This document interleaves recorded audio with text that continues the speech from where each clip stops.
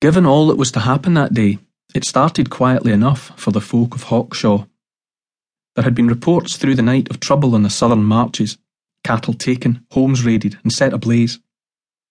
A patrol was to ride out, assess the damage and set others to work to put things right. Sir Robert Jardine considered himself beholden to none and policed his own lands as he saw fit. The men he gathered around him to those ends were bound either by blood or by the silver coins in his purse, but he placed the full weight of his trust in none of them, not even close family. He reviewed his situation every day and made whatever adjustments he felt necessary.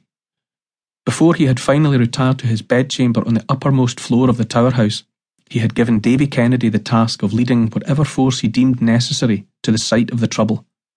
A little after dawn, with a watery sun rising, the master of the stables was at the head of a dozen mounted men trotting out through the gateway of Hawkshaw's palisade. There was little in the way of conversation. Each man remained withdrawn, maintaining as much distance as possible from the rest and from the chill of the morning. Davy Kennedy was fuming. The task of leading such a routine patrol was a long way beneath his dignity as he saw it. It was, however, in keeping with his master's way of doing things. If challenged, and who would have dared, Sir Robert would have said it was important his senior men remained battle-ready at all times, and vital that they had up-to-date first-hand experience of the people and the lie of the land. What use to the household and the estate was any who had grown distanced from the day-to-day realities of the fight and the need for restless vigilance? Sir Robert therefore insisted, and a grudging part of Davy Kennedy both understood and even approved of the strategy, in principle at least, that rank was no bar to service. Even the laird himself was no stranger to the drudgery of riding the marches, maintaining the boundaries of his own lands and underlining his authority through the simple tactic of remaining visible at all times. But early morning was early morning, and Davy, a man who liked his bed more and more with every passing year, was in a foul temper. It had given him some little satisfaction, therefore, to insist that his quarrelsome brother join the party, and he looked back over his shoulder to the end of the line of horsemen, where Will, as silent and morose as Davy himself, trailed some half a dozen horse lengths behind the others. Davy kept watching his brother until he made eye contact. With a jerk of his head he signalled that Will should join him at the head of the troop. Once they were trotting side by side, he slowly looked his brother up and down. "Like what you see, do you?" said Will, without lifting his gaze from his garron's mane.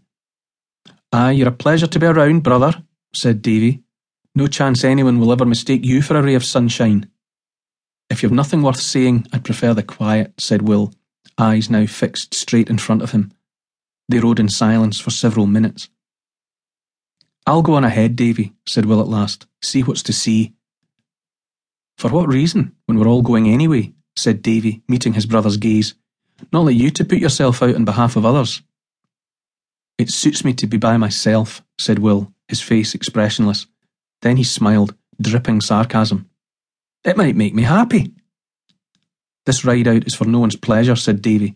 "The point is to be seen, to let it be known that we will respond to any and every breach of our lands." "Oh, it's our lands, is it now?" said Will. He dug his spurs into his horse's flanks. The beast reared in pain and surprise and plunged away from the line. By the time Davy Kennedy and the rest of the riders reached the Henderson farm, the focus for the trouble during the night just past, there were no signs of life. There was a chaotic mess, sure enough. While the thatched roofing of the main cottage was largely intact, there were clear signs of burning. The whole lot of it was sodden, evidence of efforts to douse a fire, but it looked as though the flames had never fully caught. In any event, much of the thatch had slumped into the interior under its own weight. Some of the poor belongings of the Henderson family, tenant farmers who paid Sir Robert rent for the privilege of their miserable existence, were strewn around the doorway. Smashed pottery, clothing, bits and pieces of broken furniture were testament to a raid. But for all the signs of destruction, there was not a soul to be seen or heard. The cattle were gone too, driven off by whoever had descended upon the place in the night. No doubt the Hendersons had sought comfort and shelter with some or other neighbours. "Will!" shouted Davy Kennedy. "Show yourself!" Nothing. Not a reply, not a murmur. "Look inside," he ordered, gesturing to Jamie Douglas and another of the troopers, Donnie Weir. The pair jumped down from their horses and sauntered over to the doorway. The lintel was low, no more than 5 feet off the ground, and both had to